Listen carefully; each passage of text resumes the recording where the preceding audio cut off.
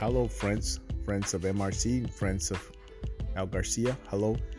This is a new system I'm trying to try out. This is a podcast, and I do the morning devotional Monday through Friday.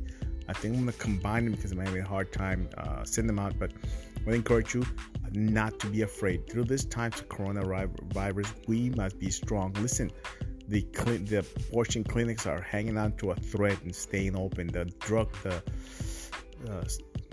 package stores are selling their essential. What about us? We are more essential than that. So I want to encourage you, and I call us, you and I, the spiritual first responders. We got to be ready. What if people start dying? Are we going to be hiding?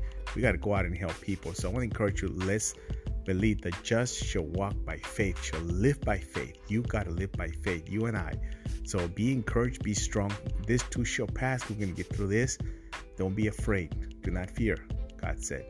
Do not fear or be afraid. So you might get this in the morning, this type of message, the podcast. So I'm going to, if I can get some feedback, I'm just testing it. So God bless you, and do not be afraid. I'm going to send a couple of them so I can see which one sounds better.